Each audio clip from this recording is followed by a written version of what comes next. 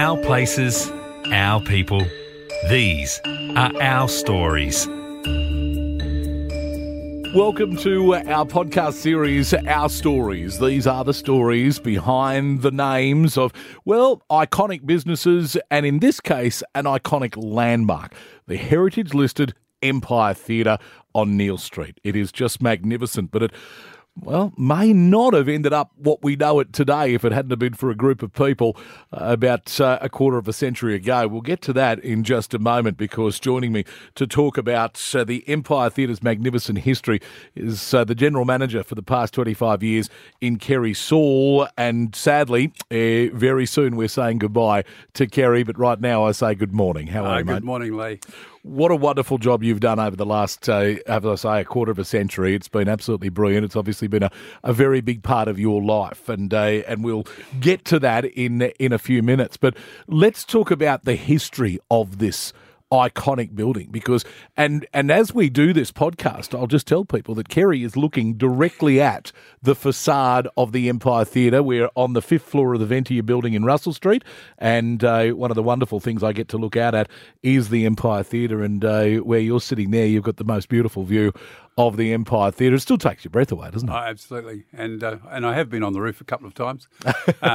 I have only been the manager since for 12 years. 12 years? Yeah. But I have been there since we reopened in 1997. Yes. Okay. All right. Well, let's talk about where it begins, because this building, when was it first actually built? When was the Empire Theatre first? When was there something constructed there in Neil Street? The Empire Theatre was built in 1911.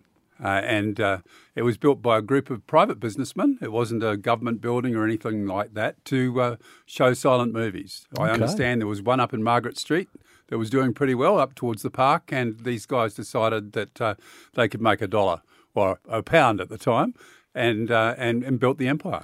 E.J. Carroll, one of the original Birch, Carroll and Coyle, apparently had something to do with it. Yeah, those guys, I don't know whether they were right at the start, but Birch and Carroll were involved. We've got some old paperwork where they were on the board of the organisation that ran the Empire Theatre. And, of course, it went for a long time. The talkies arrived. I think 4 Gold Radio, I understand, started in the Empire Theatre upstairs on that top level.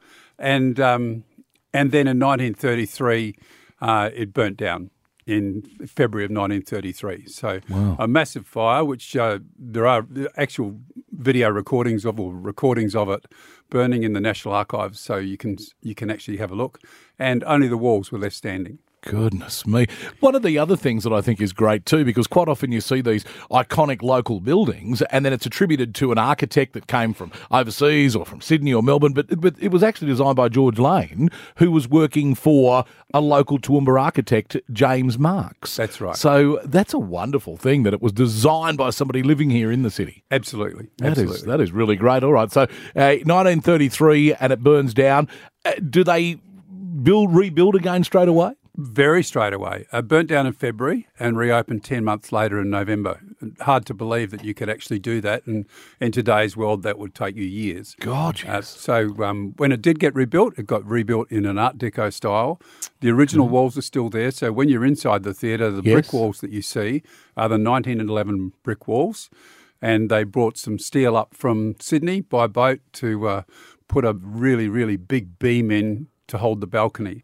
And it goes across the whole theatre, which is why there's no columns downstairs like there are in so many older theatres. Wow. Now, are you aware of the association with our radio station here? Of course, Triple M, formerly 4GR, and GR is Gold Radio. Edward Gold, he had a bit to do with that when the rebuild happened in the 30s. I understand he did. Yeah. And we've had a little bit of gear brought back to us over the years, and I kind of go, well, we don't know what to do with this, so we put it in a cupboard. But it's wonderful that it is an icon of the city. Oh, and obviously that arts and creativity that comes from the style of thing that the Empire's been able to produce over the years is wonderful. He had a lot to do. He's the theatre's chief electrician, and of course he founded our radio station 4GR, and he had a lot to do with the the lighting and the way that things would look and all of that sort of stuff. Apparently, which made it a spectacular place inside and outside. So this is now in the 30s, and people were going along to see the likes of Greta Garbo and Clark Gable films and Flash Gordon series and all that sort of stuff. And then, of course, we get into the 40s and World War II. How does the theatre hold up during that time? Well, of course, nothing happened in Toowoomba, but I believe after the bombing in Darwin, the owners of the theatre at the time decided the bomber light, which is what we call the large lighting fixture that's in the roof of the current theatre, which is a replica, was originally made of glass. And they decided that they should remove it just in case. So it got taken down. And my understanding from Kevin Walters, who is now gone but was a friend of the theatre, was it went out the back and it was sitting out beside the building, and the boys in town used to use it for Shanghai practice. So there was nothing left of it. Oh, dear. So what we've got now is a replica? Yes, it is. But it is the same as what it was. But these days it's got lovely LED lighting to keep the energy usage down.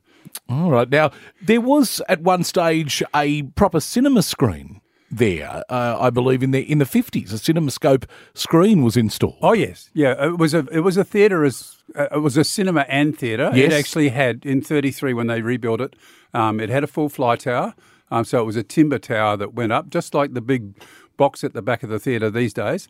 And but so it was primarily used for cinema, and I believe we hear stories of Saturdays when there would be people lined up in twos all the way back down to Margaret Street waiting to get in to see the new newsreels and the comedies on a Saturday afternoon. Goodness me, that is absolutely fantastic. Then, of course, we go into the 60s and television is on the increase and people are staying home and all of that sort of thing. So they decided to stop screening movies, and I believe the last movie was screened on the 1st of April 1971. So from there on, it just reverts to the theatre that we know today. Well, from there on, it pretty much stopped. Okay, so this is where the story really gets interesting, isn't it? Yeah. Because it was sold 2 years later, 1973, to a couple of local businessmen.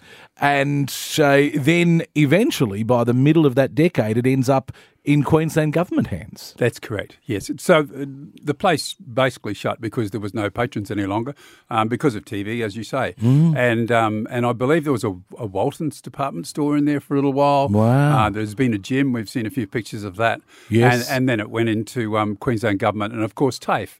And TAFE used to use it for their students to build things and that sort of thing. They never removed the seats from the balcony. So that over the years, from the 70s on, for 27, 25 years before work started again, it became quite the pigeon roost. So it was a pretty messy space. So were you here in the city at that time when this happened? No, and obviously me neither. I didn't come here until 2001. But, I've spoken to the likes of Graham Healy, who has fond memories. Obviously the Gladstone Hotel, as we look out, is sort of just out our window as well, what would have been the old Gladstone. And he grew up there, as his grandparents and parents ran that. And he talks about the dilapidation of this once loved building and the fact that it was becoming a bit of an eyesore, and there was some talk that maybe it just gets torn down like everything else old and something new gets built there. Well, there's a whole story with that, isn't there? And luckily none of that happened. Yeah. But the building was getting old and it wasn't being maintained, and TAFE stopped using it. And I think that was that period, which was, quite a long time, 25 years, where there was just nothing from what its original purpose was. There was nothing being used in that way. And of course, that point when the council decided that City Theatre wasn't big enough. Yes. And this is slightly before my time. But I imagine in the early 90s, and there was a fairly good conversation about whether the Empire Theatre was what they should have, or a concrete block building beside the City Council. And it became quite a political football going into 1997, 1997, before the theatre opened, but it had Right. been established. And the go-ahead was on a single vote in council. And Mayor Ross Miller at the time, who had the foresight to actually push the line. And there were plenty of people assisting him. It wasn't just Ross, but Yep. there were But plenty I'd of imagine there locals. would have been others that would have said, Oh. what do we want to spend our money on this thing for? I mean, there had to have been some, backlash to that. I suppose, like at the time, it was $13 million, and I think to refit it, and I think the election may have been fought over that. This is a waste of money, but also at the time they were paying off the dams and paying off Milne Bay, so there was a fairly high level of expense in council. Right. Pretty much the council lost their jobs, or the elected officers mostly lost their jobs, I think, except for perhaps Peter Wood and maybe Joe Ramier. And that was quite unfortunate, but because that made it quite tough when we first opened the theatre. Right. But it was the right choice. And, Yes. and as much as $13.8 million in those days seems a lot of money, it really wasn't. And it would have cost close to the same to build a concrete block thing that, there's no way that our city would be having the same outcomes for the arts and for No. entertainment if that had happened. Oh, goodness, no.